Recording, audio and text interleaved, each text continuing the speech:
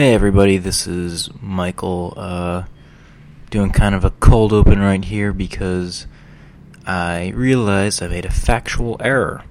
In this podcast, I said that American Beauty was nominated for Best Cinematography. That is true, it was nominated, but it also won, and I neglected to mention that. And I don't want any allegations of unfairness of the pro-American Beauty lobby going out there because, you know, I try to be fair, but facts are facts. It's just not a very good movie. But you'll find out why, if you don't know already, later in this episode. So, yeah, thanks for tuning in, and hope you enjoy. Is this the real life? Hello, everybody, and welcome to another episode of the Real Life Oscar Challenge. What? What's up, Mike? Not much, Lars.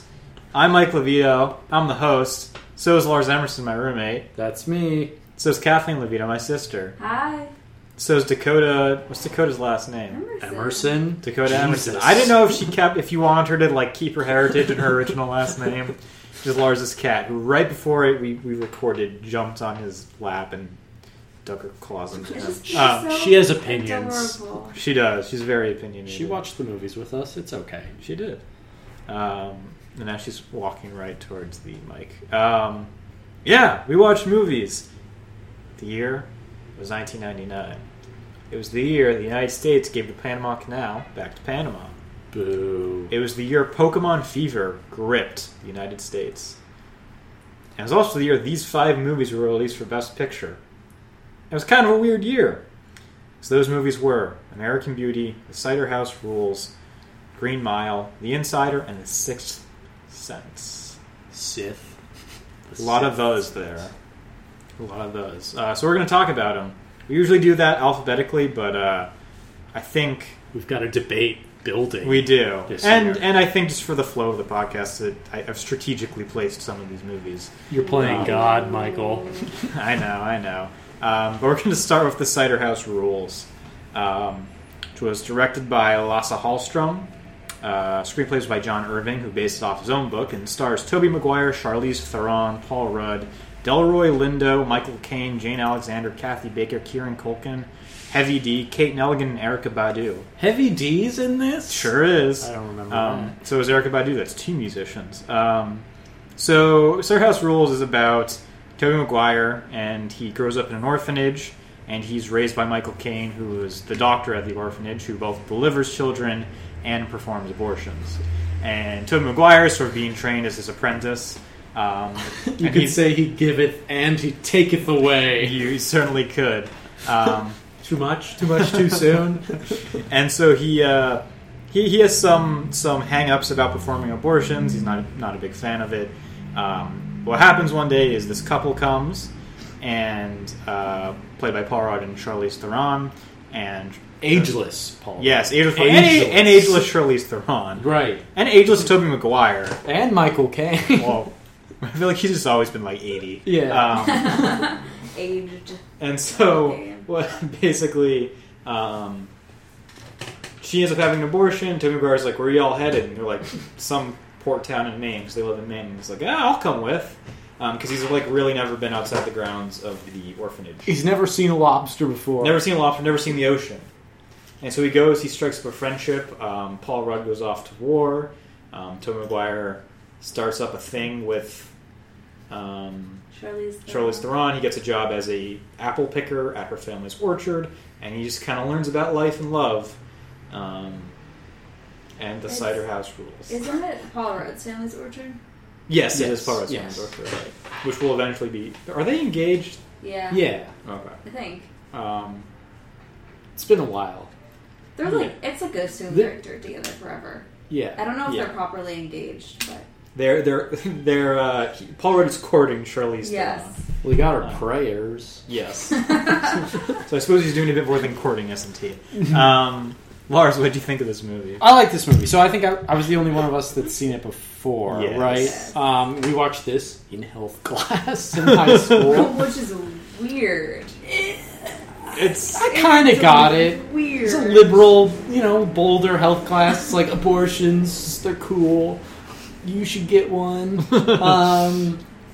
I like this movie. I think it has some very good moments. It also has some very dark moments. The last I feel like the film does take quite a turn in the last, not third act, but the fifth act out of 5. There's It's not that long. there's quite a plot twist in the last half hour of the Yeah. movie. I'm just gonna. So he's living in the cider house, and the cider house. Oh, Yeah, I right. just Yeah. learned what the cider house was. Oh. I just learned what the cider house rules are. Oh. Yeah. So for those of us. Orphanage was the cider house. So the part where there was a list of rules taped to a cider house, you were like, oh, I wonder what this is. Why do they call it that? I don't know. So the of all the workers at the cider house, they're all African American except Tobey Maguire, and the father figure of the house, who's the oldest gentleman and sort of watches over all of them, and he has a daughter at the house, and it's in the last fifth of the movie, everyone comes back from the off season to come harvest the apples, and the daughter is pregnant, and there's what happened, who got you pregnant, and there's assumptions that it's this one bad apple, ha ha ha. But it was actually her father, so Tobey Maguire has to give up his moral dilemmas about performing an abortion and give her an abortion so that she can live a full life. And but it gets very dark in that last 20 to 30 minutes. Yeah, then he kills himself.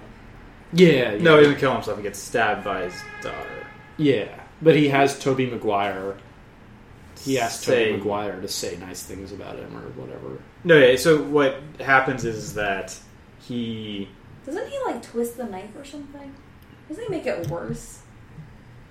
I don't know. Basically, the abortion is performed, and the next day they find the father in his bed bleeding to death, and basically his daughter ran away and stabbed him, and he was just tell... Out of self-defense, just. Out of self-defense, yes. And, the hell, Dakota? And then, he was tell everybody that I killed myself because my daughter ran away. Oh. Yes. And at the end, Tobey Maguire returns to the orphanage and takes up the Michael Caine role because he's died. Yes. And he overcomes his hang-ups about abortions because he learned a lesson. Good for him. Good for him.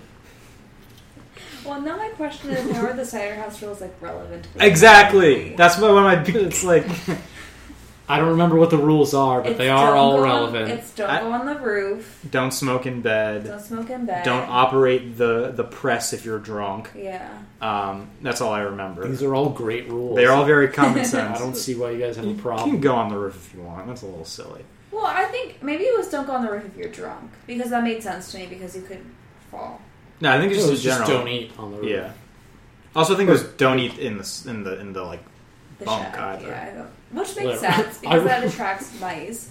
Don't go on the roof. I think it's good because you could fall off the roof. Yeah. These seemed like reasonable rules. They're just Right. not really relevant to the whole movie. Right. I think the fact that we're talking about the rules like this kind of tells you everything you need to know about the movie because it is so this movie is so immaterial to me. I really cannot give less of a shit about this movie. Okay. I disagree. There's going to be a lot of disagreements this year. Yeah. Okay. I don't think I feel as strongly about the movie as either Michael or Lars. I mean, I don't feel... my point... I'm not going to die on a hill for this film. I just don't think it's a bad movie. I think it's an objectively fine, great, It's good movie. Oh. Great, good. is the- Great, good. It's a good, great. It's a 4-star for me. It's 3. Yeah, I think it's a solid 3. You guys This is are the solid wrong. This is the definition of a 3-star movie. Yeah. I also have trouble... I think my main issue is I have trouble with naive characters, and I think Tobey Maguire's character has a lot of that naivety in him. especially Lars started to say something, and I just No, continue, but then I have something to add. especially, I mean, like, and it makes sense because he's never left the grounds of an orphanage where they do abortions, which is really also fucked up.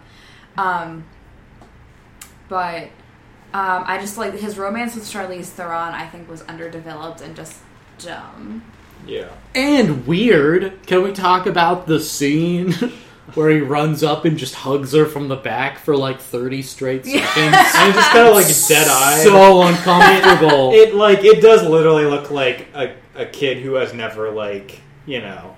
Heard of sex. Right. A kid who was raised in, like, a Christian orphanage his entire life and never left. Like, it's like, it's sort of disturbing. It's kind of disturbing. But also... Sorry, I don't want to get too much into it. The part that really bothers me is that, like, so he leaves and Charlize Theron obviously goes back to loving Paul Rudd, who comes back crippled from the war. But, you know, Charlize Theron at the beginning of their, like, whirlwind romance tells him, like, I'm not good at being alone. I also can't stand characters like that. But, you know, Tobey Maguire is not hurt at all by the fact that they are, like, broken up or whatever. She goes back to loving Paul Rudd. He's like, it doesn't disturb him at all on any level, doesn't upset him at all. He's just like, well, you told me that you weren't good at being alone, so, you know, what was I gonna expect? He's a very understanding man. He makes no assumptions. But I feel like that makes him uninteresting. Yeah. My whole thing with this movie is that, like, I don't... So it's based on a book. I feel like I could see the book as being, like, good, and I feel like you need, like, a novel length to kind of tell a story like this about, like, someone venturing out into an unfamiliar place and learning a lot. I just don't think he learns... I just don't know what he learns. I don't know what... He learns how to have sex. Is what Yeah, he learns that, Well, and, like... He overcomes his hang-ups about performing abortions. Yeah, but, like... I want to turn this into an abortion debate. That Hold wasn't on. like a growing...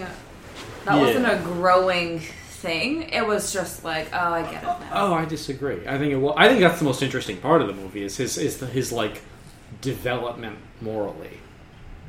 Is he goes from like being literally raised by an abortion performing doctor who like does the right thing, but like Tobey Maguire's like, I could never do this, to like realizing the actual realities of life. And it's like it becomes like a Hippocratic oath at the end. It's like there is literally no one to help this girl, and her life is going to be ruined. And Tobey Maguire finally realizes why Michael Caine does this like out of his own goodness, as opposed to being like forced into doing it.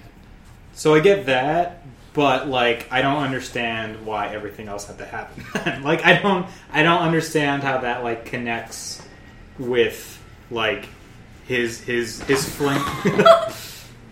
Yes. Sorry, the code just startled everyone. His fling with Charlize Theron. I don't understand how it goes with his working at the orchard. I don't understand. You know, I just don't plot get it. points to getting to that is how Yeah. I view this movie. I just think it's just not as... It's just not... he needs to, like, I feel like nothing, like, I don't know. Nothing like happened. There's Yeah. no like climax. I mean, there is, when he, like, performs the abortion. But like yeah. that's the only like. There's no other like moment of like whoa.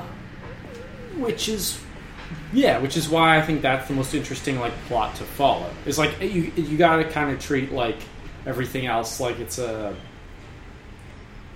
foil. No, like it's a Red herring? Like, what, sort of like more of like it's a journey, but it's not like the point. Because it's like he's going on it. It's like the second Lord of the Rings film is like most of that stuff. Yeah. It's like it's not about that. It's about the journey, not the destination. I mean, I get, but I guess this thing. I don't think there's enough of it. There's not enough of a journey There's for not me. enough of a journey. Like it's an unsatisfying coming of age story because like he literally goes from living on one estate to living on another estate and never leaving it. Like, but he learns how to hug women from the back. I guess so.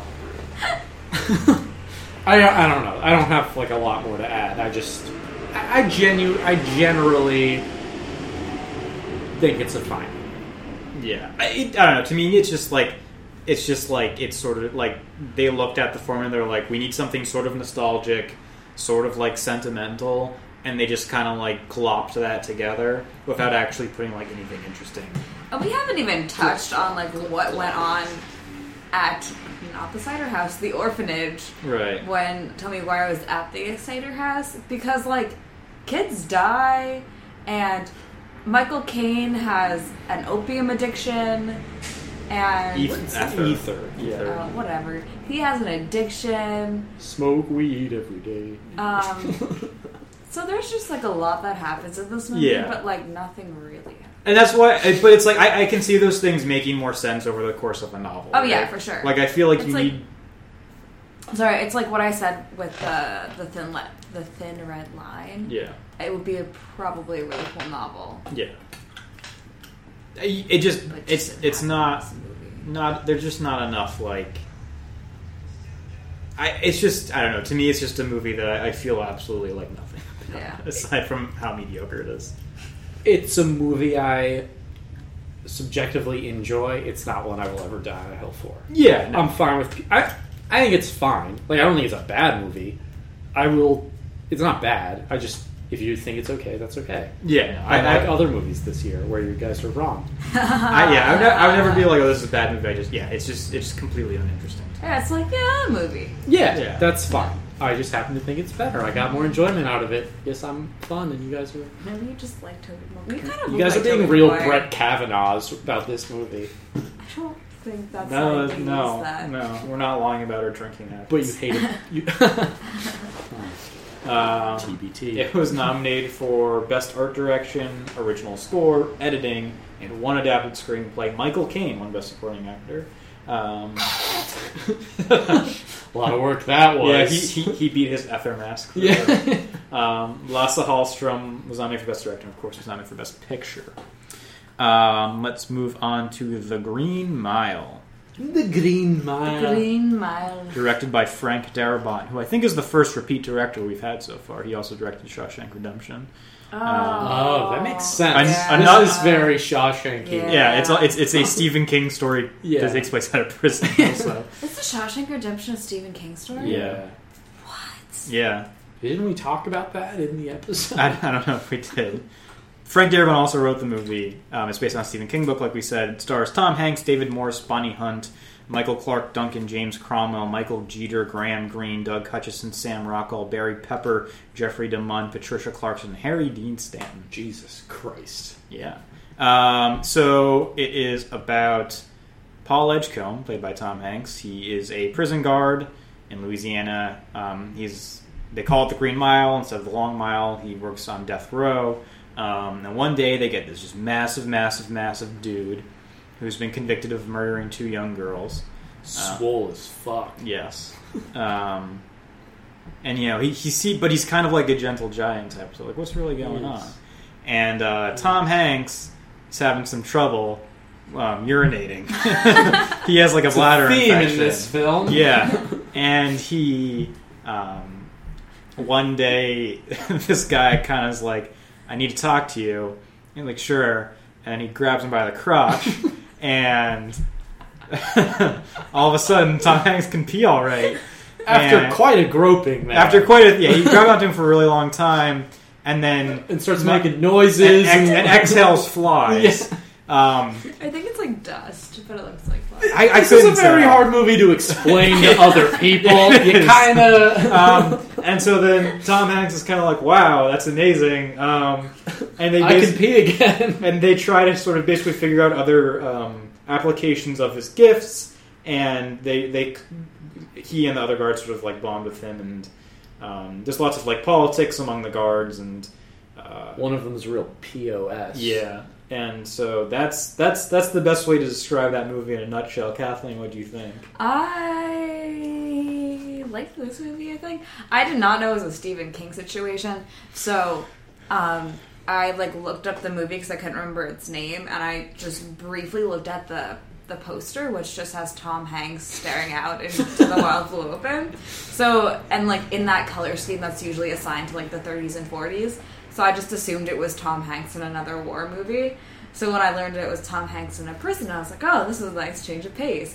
And then when he was grabbed by the crotch, I was like, what the hell is going on here? And then when he breathed out flies, I was like, the fuck? I enjoyed this movie. I think it's 3 hours long. Doesn't need to be 3 hours long. It's a lot of, like, little moments of Stephen Kingness and then a lot of just, like, getting to moments of Stephen Kingness that I think could have been cut down and wouldn't have hurt the movie at all. Like, it's a lot of people being awful. Mm-hmm. And I think, like, we get it in the first hour that, like, who the awful characters are. So I think some of their awfulness could have been shaved down. But overall, I enjoyed it. Yeah, I like this movie, I think. So I feel like sort of like sentimentality has been a big theme of like these 90s movies. And I feel like this is sort of like, you can tell in 1999 is when sentimentality begins to sort of break down. And I feel like this is part of that, where it's just like, it's kind of a nostalgic movie. It's pretty sentimental, like the Cider House Rules, but it's also just kind of batshit insane. Yeah.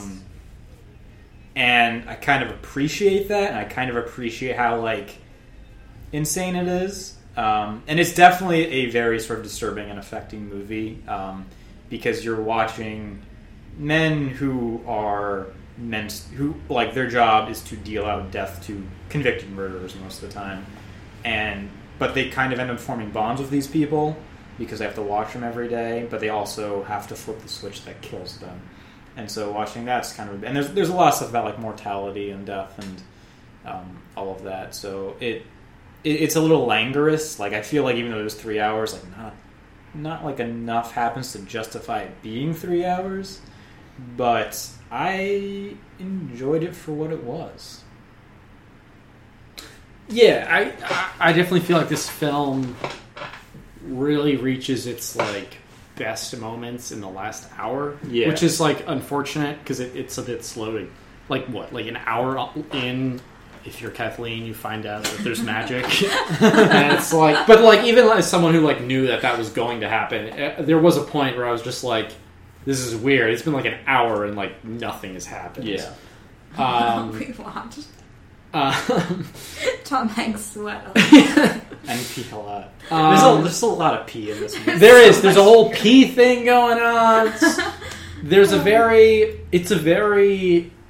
I kind of had I used this word when we watched it last night, a very visceral reaction. Yeah, so it's like the most visceral reaction I've had to any of the films we've watched. Is it actually like genuinely kind of like disturbed me at points? Me too. No, for sure. And I like none of the other films have really done that. Like it's like there's this like it's like this raw like terrible like criminal masculinity, like in both like the one really bad guard and in not Justin Hammer, Sam Rockwell's character. Is like it was like almost difficult to like watch Sam Rockwell at points because he was just so like disgusting to watch.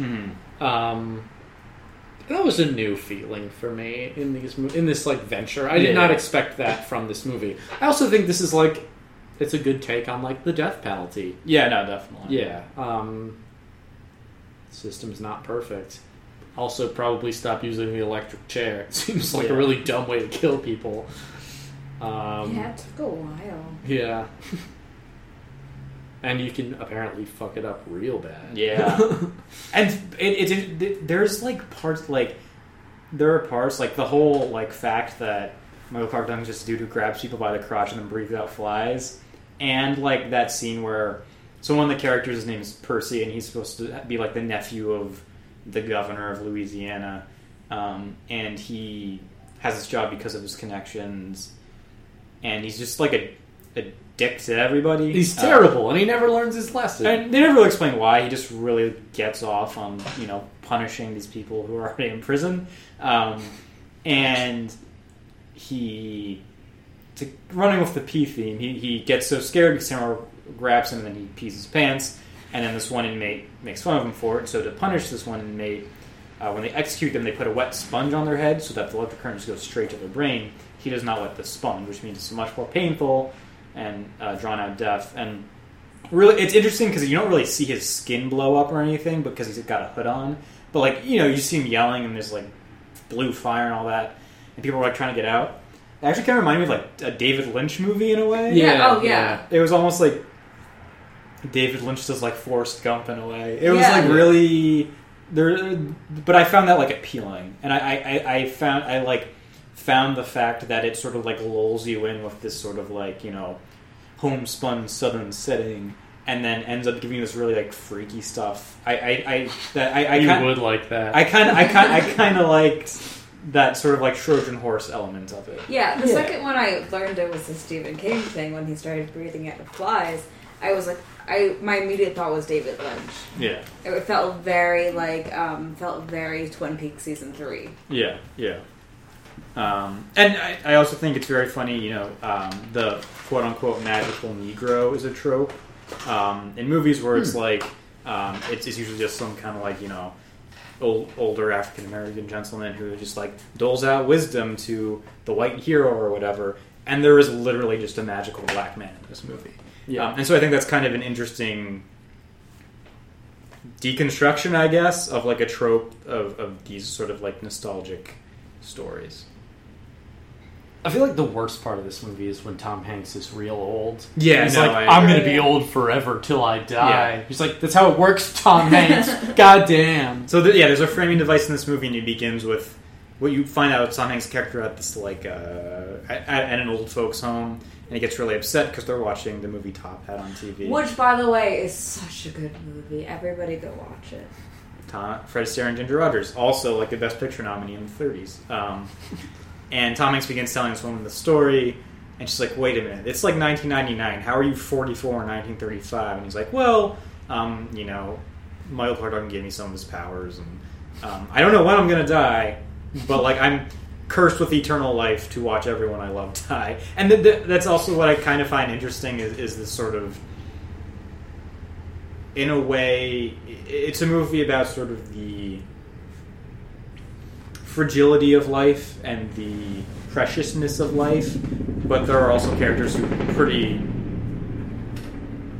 openly want to die. Like, Michael Clark Duncan, like, part of his powers is sort of like, he has like empathetic powers, so he can like see in people's minds and stuff.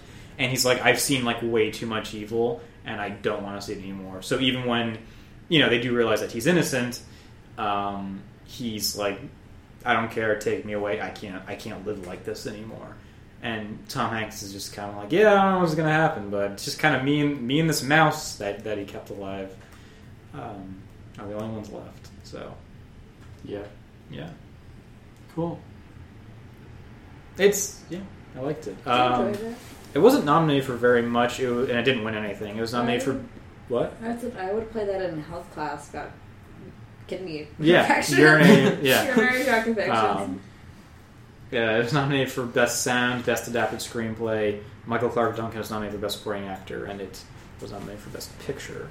Next we have The Insider, directed by Michael Mann, written by Eric Roth Michael Mann, based on an article in Vanity Fair, starring Al Pacino. Yes, Lars? This was fun, based on an article in Vanity Fair. It was. Starring Al Pacino, Russell Crowe, Christopher Plummer, Diane Venora, Philip Baker Hall, Lindsay Krause, and Debbie Mazar. It is about a man named Jeffrey Wiggins who works for B&W, not BMW. That threw me for a loop a couple times. Brown and Williamson, a tobacco manufacturer, in their R&D department, and he gets fired. And he ends up hooking up with Al Pacino's character, whose name is Lowell Bergman, who's a producer on 60 Minutes. And he's like, the initial hire him as a consultant on a story about tobacco, and then eventually he's like, I want to come forward, I'm going to blow a whistle. And he blows a whistle about how they are intentionally making tobacco more addictive and not trying to make it safer for people to smoke. And he gets a lot of death threats and stuff, and then when they do finally produce the segment, CBS is very skittish to broadcast it because they don't want to get sued. And it's kind of about their fight to at once get Russell Crowe to do the interview and then get it on the air. Who wants to go first? I'll go first.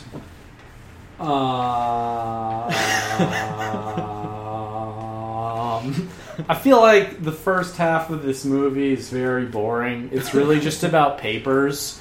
And you're just like, but the papers, they're secret. I love a good papers movie. And everyone's like, but the papers, oh no, the affidavit, papers. I don't even remember my Letterboxd review, but it's about that. It's literally... It's about documents the movie. It's really just documents the movie for the first half of the movie.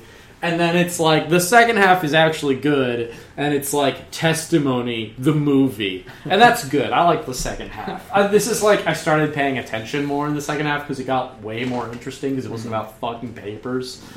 Al Pacino's weird in this. He just looks very out of place. He looks very vampiric. He does. It's like, why is he shouldn't be in this role. It's a very weird role for him. I think Russell Crowe's actually really good. No, he's yeah. very good. I agree. This like the Russell Crowe's like the consequences of like truth is where I think this movie shines, but it takes like way too long to like get there, and once it gets it both takes way too long, but it also just is too long. Yeah. If this movie were like an hour shorter, then this would be like a great movie. I feel like every car ride was in real time in this movie. Like, there are like 2 or 3 scenes of people driving somewhere, and it feels like you're there for the entire car ride. It drags stuff out. I do feel like there's a lot... This movie could be re-edited to just be like a lot more memorable. Yeah. And better. Yes. I think it's good. I do think it's a good movie. Mm-hmm. But like it gets like great in the last like third. Yeah. And I wish it was great the rest of it. Yeah. I have virtually nothing to say about this movie. Is my least favorite type of movie. I don't care about your papers. All they do is whisper and sit in dark rooms, and I do not remember any of it because I found none of it memorable. So, I'm not like mad at it, because I'm sure it's a good movie for those people who like movies like that, but I just really don't. So it's like, for me, it just was nothing. Not because I don't think it's a good movie, but because like, I spaced out because there was nothing to help me keep attention. Yeah. So, I kind of hated the way this movie looked. It is a very shaky cam. It's at like weird angles, like right in people's faces and right on people's hands. It's sort of like this weird handheld thing. The lighting is very ugly and dark.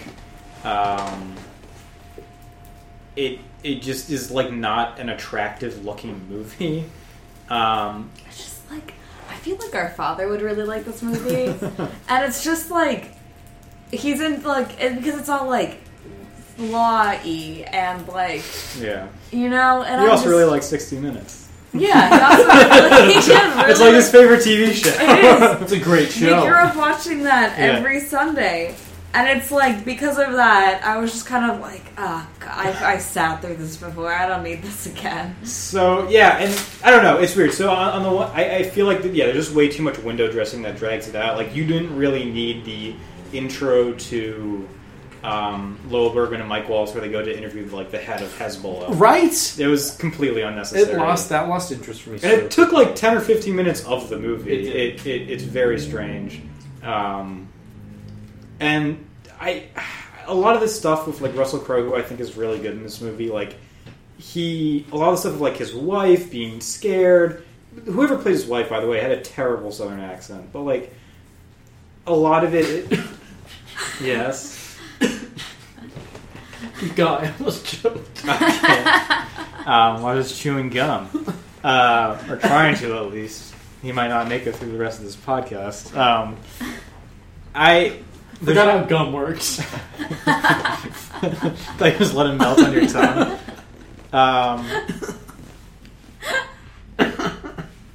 I just think it needed more of like what actually happened and a little bit less of like Russell Crowe being depressed. Like, because I actually ended up watching the I actually ended up watching the 60-minute segment out of curiosity, and it's like they don't like the head of CBS's son like worked for like some tobacco company. That's another reason why they want to like put the kibosh on the story. Like, I feel like it needed more of that. It needed more of like. I needed more of like the interview. Like I needed more of like Mike Wallace trying to track down like the tobacco company because like he interviews like a lawyer from the tobacco company in real life. Like I needed more of that. I needed more of like sort of like I needed more of like the actual investigative journalism part and less of the like. I'm Russell Crowe. I don't know if I want to do this. This is kind of a big risk. That's like literally every time I looked at the screen. So I don't know what else I was looking at, but it was not the screen. I just felt like it was the same scene of him being like, "Oh, I don't know what I should do, man. This is so hard." And then, did they actually ever air the interview? Yes, they did. Okay. Because I remember looking up at one point, and they're like, "Well, we had this interview, but we're not gonna like actually air it or something like that." Yeah. So they originally edited an edited version of it, but did not actually have Jeffrey Wigand in it, and then they send out the full one because people were like, "You are." And that's basically the whole like last half of the movie is Al Pacino sort of like pulling the strings to get like the Wall Street Journal to publish stuff saying like, "Hey, you should have really done this. You really should have broadcast that." And I actually didn't. I only found the sort of politics of CBS so engrossing. I guess I need more of like a spotlight kind of movie. I think would engross me more. Exhausting real fast. Yeah. And also just weird little like. The score was really weird. Like, sometimes it would be like acoustic guitar, and then it turned to like opera, and then it would turn into like this weird like moody saxophone. And then like when Al Pacino like this movie basically ends with Al Pacino doing like the Judd Nelson thing at the end of Breakfast Club where he pumps his fist because he ends up quitting CBS because of like the controversy. Just him like leaving the revolving doors, like trip hop plays behind him. This movie, it felt like it was trying to be more like serious and profound than it actually ended up being. It was so like low key in its emotion that it never really gripped me the way I wanted to be gripped. There are like John. No, there are there scenes in this that I think are amazing. Yeah, like the courtroom. Or the courtroom sort of stuff. I think it's really like the depositions. Are really no, exactly. Yeah, and when he's actually doing the interview, I think it needed a lot more of that. Yeah. I loved when the guy was like, because they file some injunction basically in Kentucky to try and get him to stop from talking, but he goes to Mississippi because the Attorney General of Mississippi is suing Big Tobacco, and there's a whole thing, and there's a lawyer from Kentucky there, and a guy like an attorney from Mississippi. And then the Kentucky guy keeps objecting, and Mississippi guy goes, "This is the sovereign state of Mississippi." And I'm like, that's the first time that's like been invoked when something terribly racist isn't happening. But no, that's like a great scene. And so it's just the scene where he's just like actually sitting in the chair and talking about like cumin, it's a bad thing. I think I needed Big Tobacco needed a bigger presence in this movie. They need to be more like a villain. Dumbledore's Big Tobacco. Yeah. What? Dumbledore. Oh yeah, like Michael Gannon plays the CEO of Brown Williamson. Sexy Dumbledore, not old Dumbledore. Not Richard Harris. There's Harry! It's our choices, not our abilities. Alas, earwax. Nominated for best. Nominated for Best Sound, Best Editing, Best Cinematography, which, adapted Screenplay, Russell Crowe nominated for Best Actor, Michael Mann for Best Director, and Best Picture. Next, but from the greatest director of all time, it's The Sixth Sense. What a twist. Directed by M. Night Shyamalan, written by M. Night Shyamalan, starring Bruce Willis, Toni Collette, Olivia Williams, and Haley Joel Osment. Bruce Willis is in... Just kidding. Bruce Willis plays a child psychiatrist in Philadelphia. Or does he? He does. No, he does. He meets this child and is treating this child who's having issues at school and very withdrawn and very scared, trying to figure out what happened. It turns out the kid can see dead people. And they don't know they're dead. And so they try to figure out how to deal with that. Kathleen, you had never seen this movie before. What did you I had think? never. So let me tell you my experience of watching this movie. So, of course, as most people, I was told about the twist. Can I reveal the twist? Yeah, let's Yeah, say that the entire world knows the 2, twist. 3. Bruce Willis Willis is is alive dead. and the kid is dead. What? Okay, well. What I had obviously been told that before, but I misremembered it and I thought the kid was dead. So but then Michael and Lars told me there was another twist because they thought I was stupid. And so I stupid. We just I was just impressed. yeah. Like, it's hard to be on the internet for a day and not have someone mention the twist. But I literally just said the wrong twist, and you guys didn't react to that. But I went through the entire movie, like, so excited because I was like, yes, I'm, like, watching this movie the way it was meant to be watched. Like, I'm going to find out the twist that I'm supposed to find out. And I'm slowly piecing together, like, oh my god, Bruce Willis is dead. And I think I say out loud, like, oh, I bet he's dead too, I bet he's dead too. And then about, like, 2/3 of the way through the movie, I realized that I remembered it wrong and that the kid wasn't dead, but Bruce Willis was. But for some reason, I still thought there was a second twist. So I continued to watch the movie like, what's the twist going to be? What's the twist? And of course, you learn about Bruce Willis in the very last scene of the movie. So it ends, credits roll, and I'm just like, kind of shocked, like, but the twist never happened. But I like this movie. I really liked who plays the mom? Toni Collette. Yeah, I really liked her. I don't think it's like the best movie of all time, but like it's engaging. I think it's the right. I mean, I was covering my face, but I also can't take any type of scary. So I think it's like a good mix of like sentimental and thrilling. I think the actors did decently. It was like, I have some things about it that I didn't like, but for the most part, I enjoyed it. Lars. It's very blockbustery, I find. Don't Yeah. you? Yeah. Don't you? Here's I would never have nominated this for Best Picture. Yeah. I'm just gonna say it. I also like. I get that this is an unpopular opinion, a hot take, if you will. I hate Haley Joel Osment. I actually think he's a terrible actor. Oh, I thought that was the popular opinion. Oh, I know a lot of people who like think he's like the greatest child actor of all time. Which no, I Shirley would- Temple. Just kidding. Yeah, I wouldn't agree Young with that. Anakin. Let's be clear. I hate Haley Joel Osment. I just think he's like a bad actor. And he's just very obnoxious in this movie with his stupid glasses. I had also never seen this before. But I knew the twist. And I guess that was fun because I just got to notice all the parts like before where it hints at the twist. Mm-hmm. It's like, oh, he's not in the mirror. Oh, no one's actually talking to him, even though he talks at a lot of people. That's nice. I don't know. I would not have nominated this for Best Picture. Like, it's fine. Yeah. I think it's the movie I liked the least this year. Really? Oh, It's the one I gave. It's the only one I gave 3.5 stars. I think I like this the second best. Well, Yeah. we'll get to the end soon, and we'll figure it out. I haven't rated The Green Mile yet because we just watched it last night, but I think this is the only one I've given 3.5. Everything else I gave 4 or above.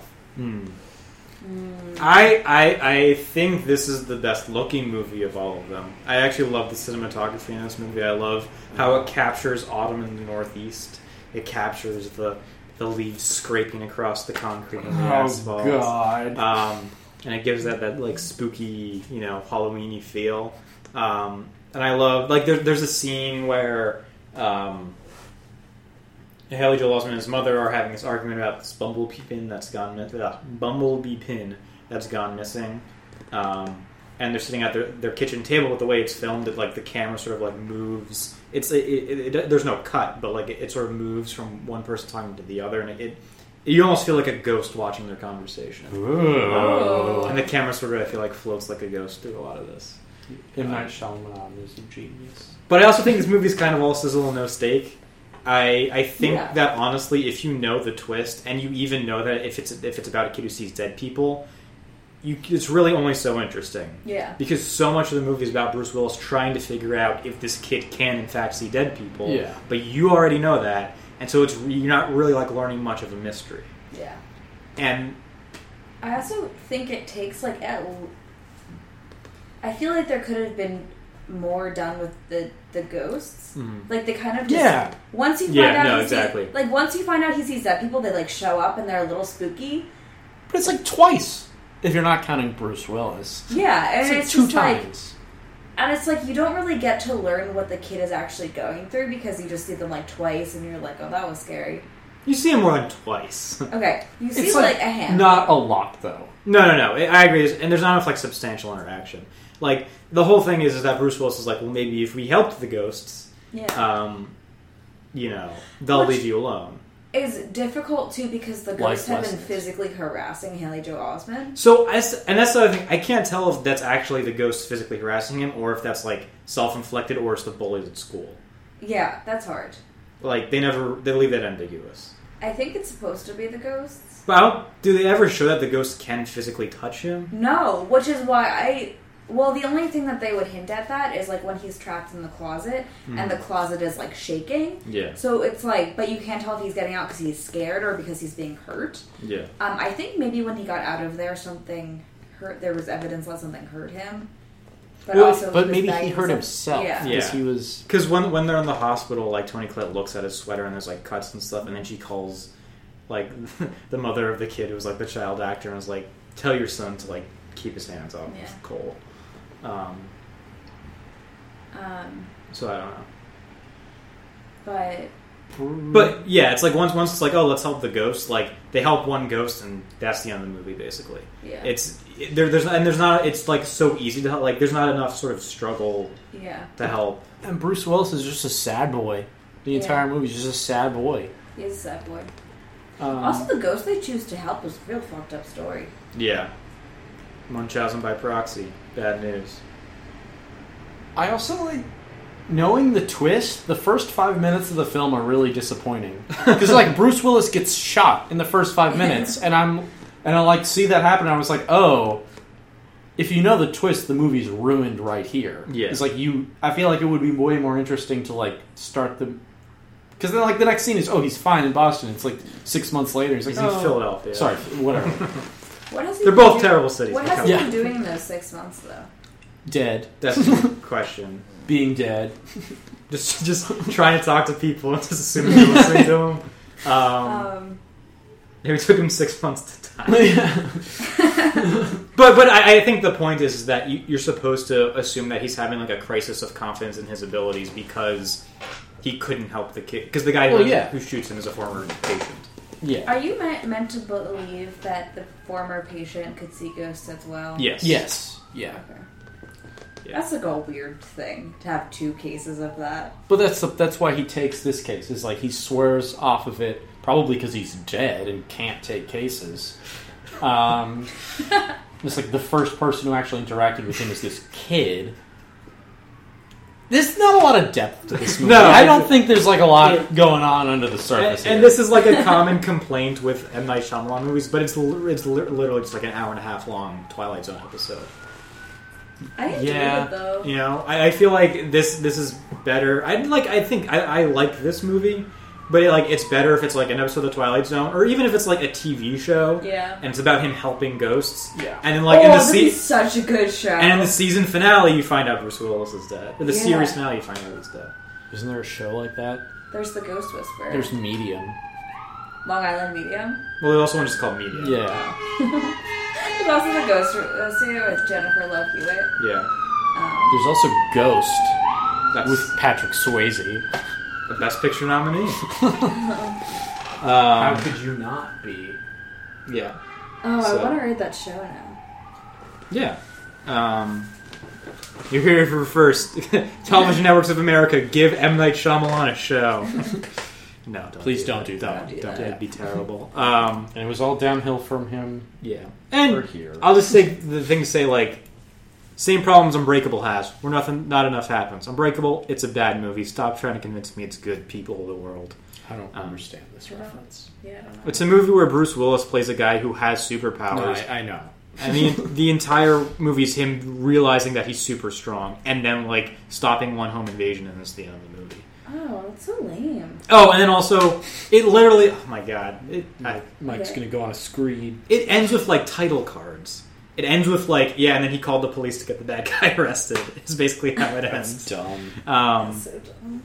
Anyway, this movie was nominated for Best Editing, Best Original Screenplay. Toni Collette was nominated for Best Supporting Actress.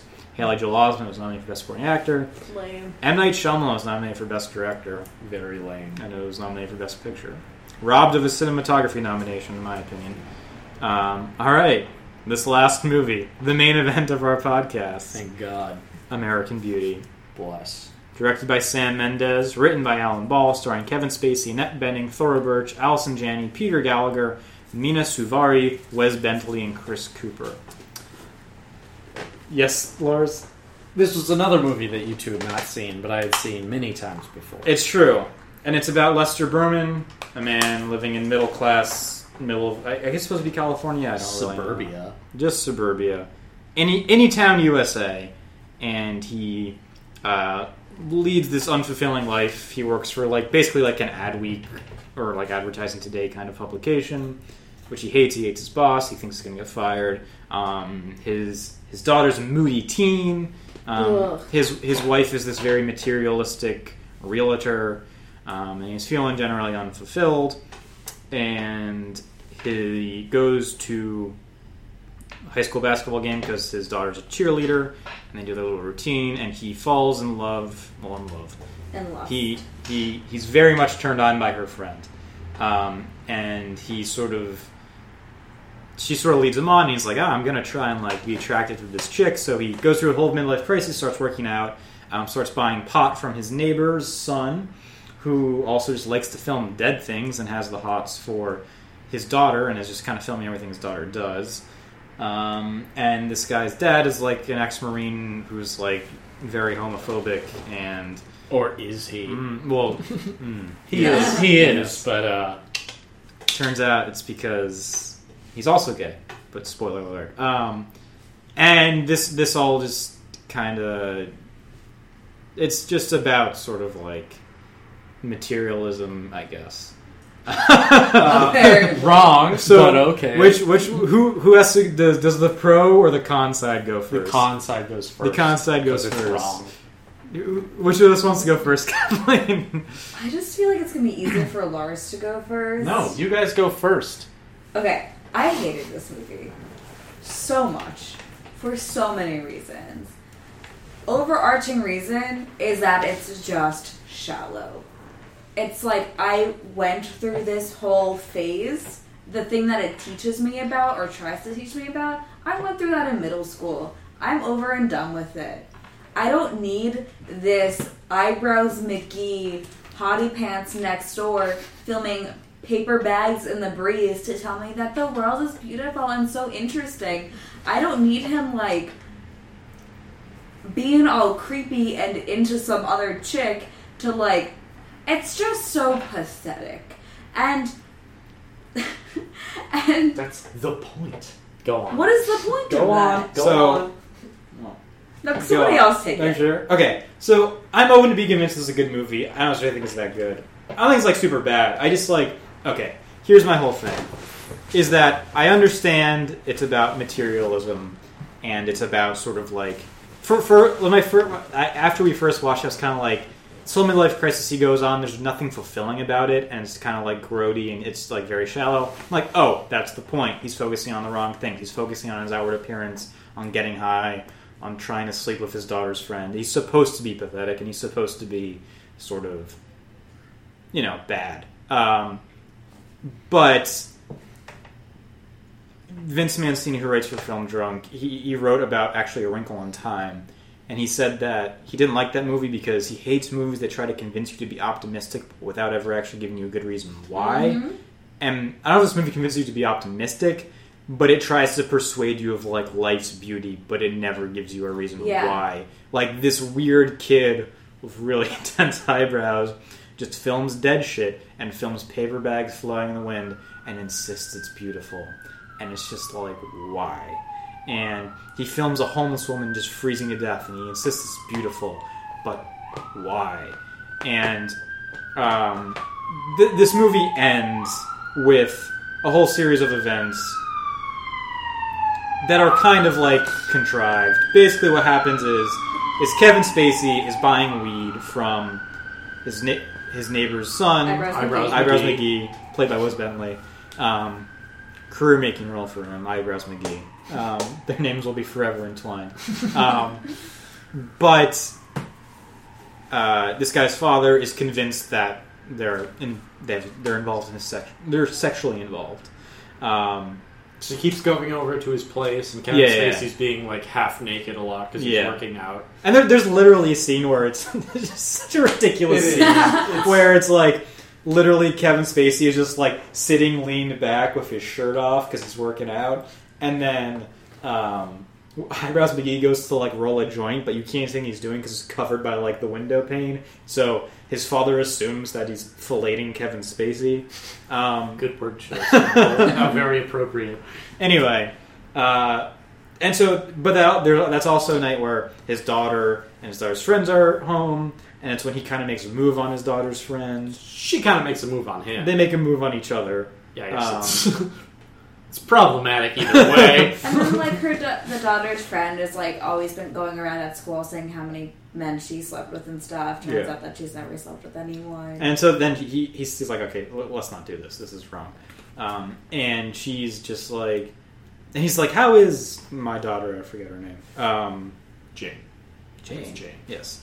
And she's like, oh, she's in love. And he goes, huh, really? And for whatever reason, hearing his daughter's in love just puts him at ease, and he just stares at the picture of him and his wife and his daughter and decides everything is beautiful, and he gets shot by his neighbor for being gay, but not really. Like, we're just meant to glean from that life is beautiful. Stop being so vapid and materialistic. Just accept that life is beautiful. But, like, why? Like, what does this movie teach us? Like, this movie makes life look putrid. Like, there's nothing about this movie that makes anything look beautiful to me. You guys are missing the point. It's not about life being beautiful at all. It's the opposite. It's about the opposite. It's about, like, the total irony in that. There's nothing that's, I think, supposed to be beautiful in this movie. It's all about the fake beauty. It's like, he perceives, like, the young woman to, Nina Suvari's character to be beautiful, but, like, she's not actually. And, like, he perceives, like, his new car to be beautiful and his freedom to be beautiful, but none of these things are actually beautiful. It's about this, like, deep apathy and, like, the, like, degradation of, like... It's about that he just doesn't care anymore. He's stopped caring. He's reached a, like... It's like a midlife crisis that's, like, broken down to a point of, like... He's so, like, depressed that he just does not care. And it's not about, like, the bag isn't beautiful. I guess the character thinks it is, but he's also, like, a teenage, like, moron. He thinks he's all, like, deep and romantic and sentimental, but he's, like, a kid who has no idea what he's doing. He thinks, like, he just tapes his neighbors, and he's, like, a pervert. Kind of. I mean, I guess you could say, oh, that's so sweet of him, but he is, like, a pervert. Everyone in this movie is, like, perverted. And, like, everyone in this movie is, like, wrong. And it's, like... I can go on, like, this is one of my favorite movies of all time. I love this. I just don't get that at There's like, it's like, this movie reminds me a lot of Blue Velvet, David Lynch's film, and it's like David Lynch, and even in Twin Peaks, but especially in Blue Velvet, it's sort of about this, like, underlying, like, darkness in, like, what appears to be normal middle-class America, and it's like, and in David Lynch's worlds, that, like, underlying darkness is just, like, the seediest underbelly of society is hidden within your, like, middle-class everyday. Whereas in this one, it's just like, no, Lester Burnham, Kevin Spacey's character, you're not special. You're just, like, a jack-off. And it's like, he, like, quits his job and, like, blackmails his boss and, like, thinks he's top shit. And he tells his wife to, like, go fuck herself. And he, like, thinks he's top shit because he just doesn't give a damn anymore. But it's, like, pathetic. Everyone in this film is, like, completely pathetic. Yes. No one in this film is, like, redeemable. That is correct. Right, and that's why I think it's, like, brilliant. It's not about them being redeemable. It's about the, like, underlying futility. And it's, like, so palpable throughout this film. So, I get that. Yeah. But so there are, like, three things that stand out to my mind where I'm just like, I don't know if I buy that idea, though. Because there's the scene where Kevin Spacey and Annette Bening are kind of, like, making out or whatever, and then this, like, glass of wine almost spills on her couch. And she's like, stop trying to have sex with me, you're going to ruin the couch. And he's like, you kidding me? This is what you care about is the couch? And what happened to the girl who used to run up on the roof and, like, flash the newscopter? What happened to the girl who blah, blah, blah? And it's just like, so there's that. There's the scene where Eyebrows maybe comes over when Mina Suvari and Jane Burnham are hanging out. I love how we just mix and match names on this. And there's this whole scene where I forget what happens, but someone gets pissed off. His dad wants to throw him out of the house. Yeah, his dad wants to throw him out of the house, and they're like, "Let's run away to New York." And she's like, "No, like that's so dumb. You're just gonna go." And it's like, you don't understand because you're so ordinary and so small and so sad, and you're not freaks like us. Is basically what he says. And then there's the whole ending monologue where he's just like, I remembered, going to the carnival with Janie and Annette Bening and how beautiful that was. Carolyn. And so there are those, like, three scenes where it seems like it's trying to make a point about sort of, like, bourgeois, like, repressed bourgeois romance and sexuality. And that's... Well, like, those parts are what makes me think it thinks it's making a point and not being completely ironic with the beauty part. I do think you're meant to feel deep empathy for characters. Yeah, I don't think disagree. Yeah. I mean, like, yes, but I don't think that it exists. There is no one in this film that I think is irredeemable or meant to be completely irredeemable, except maybe the real estate king. So handsome. I do think you are supposed to sympathize with everyone in this film at a point or another. I think that's true. Yes, I think you're meant to, but my thing is, like, I didn't. I don't... Who did you not sympathize like, for? any of them. What? I hated all of them. Even Mina Suvari's character? She has, like, all the best lines in the movie. She does. I bet he has a big dick. I just like the way she said That's great. The opening lines of this movie, it's like, I need an actual father, not some... So whatever, who's going to spray his shorts every time one of my friends come over. What a lame-o. It's like, my God, this is so 1999. Also, the hair Mina Suvari, the hat she wears in that one scene, where it's like a bucket hat, but it's like purple and like fuzzy. I love those. Those are great. That's very 1990s. Yes. I just, like, again, like, that whole, like, futility is something that I like, very clearly remember being into that. Maybe I would have liked this movie in the 7th grade, because that's when I had my futility phase. And then I grew out of it. Yeah. And it's like, I feel like this came out the same year Fight Club came out. Ugh. And while I don't agree with, like, Fight Club's philosophical message per se, I feel like Fight Club does a better job portraying middle-class ennui than this does.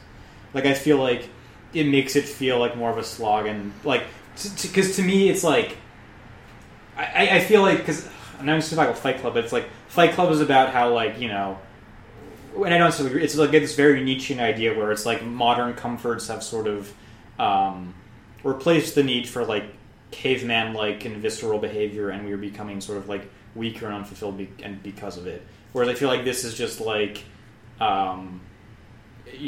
we grew up and got jobs, so now we can't smoke pot anymore. I feel like it's kind of the depth of its commentary.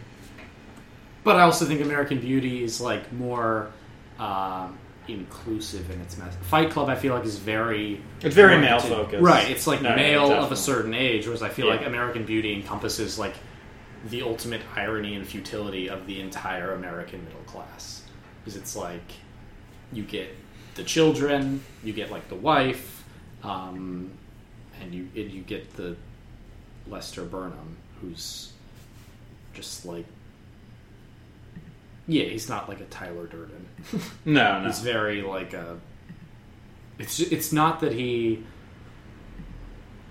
Yeah, it's not that he wants to. It's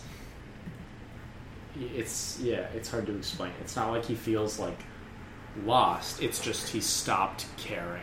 Mm. Okay. Well, this movie. What were you gonna say? I really like this movie. Fair enough. This movie won like everything. Actually, no. Yeah, It won everyone likes this movie. You guys are wrong. Actually, didn't win as much as I thought it would. It won the big one. It did. It was nominated for editing, for score, for cinematography. One original screenplay. Annette Bening was nominated for Best Actress. Kevin Spacey won for Best Actor. Sam Mendes won for Best Director, and it won for Best Picture. Do you have to get your laundry? I do. Do you want to like take a break and then we can talk about what we think should have won? Yes. Cool. Good pause. We're gonna pause and for a word from our sponsors.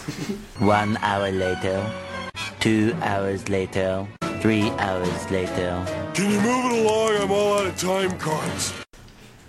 It's the year 2000. A new millennium, but not really. You're a voting member of the Academy of Motion Picture Arts and Sciences. You get a ballot with American Beauty, The Cider House Rules, The Green Mile, The Insider, and The Sixth Sense on it. How do you vote? We'll start with Lars. This is easy. This is a hands down win. It's clearly should go to American Beauty. Okay. All the Why? other movies are like maximum a 4. Even all the ones that I said would get a 4, you were like, they're more like a 3. Like, it clearly goes to American Beauty. It's like universally considered one of the greatest movies of this year. It's like, I guarantee The Sixth Sense does not, like, no one's like, oh, that should have beat American Beauty. Everyone would probably be like, that was nominated for Best Picture, but Bruce Willis is dead at the end. And that would be like everything everyone has. Like, I think this is an easy decision. Kathleen? The Green Mile. Oh. Why? Oh. I just enjoyed it the most out of all of them. I do not agree with the American Beauty. Yes, I will also pick The Green Mile.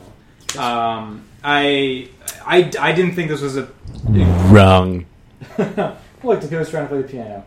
I did not think this was a terribly impressive group of Best Picture nominees. I thought it was a really, really weird group. Yeah.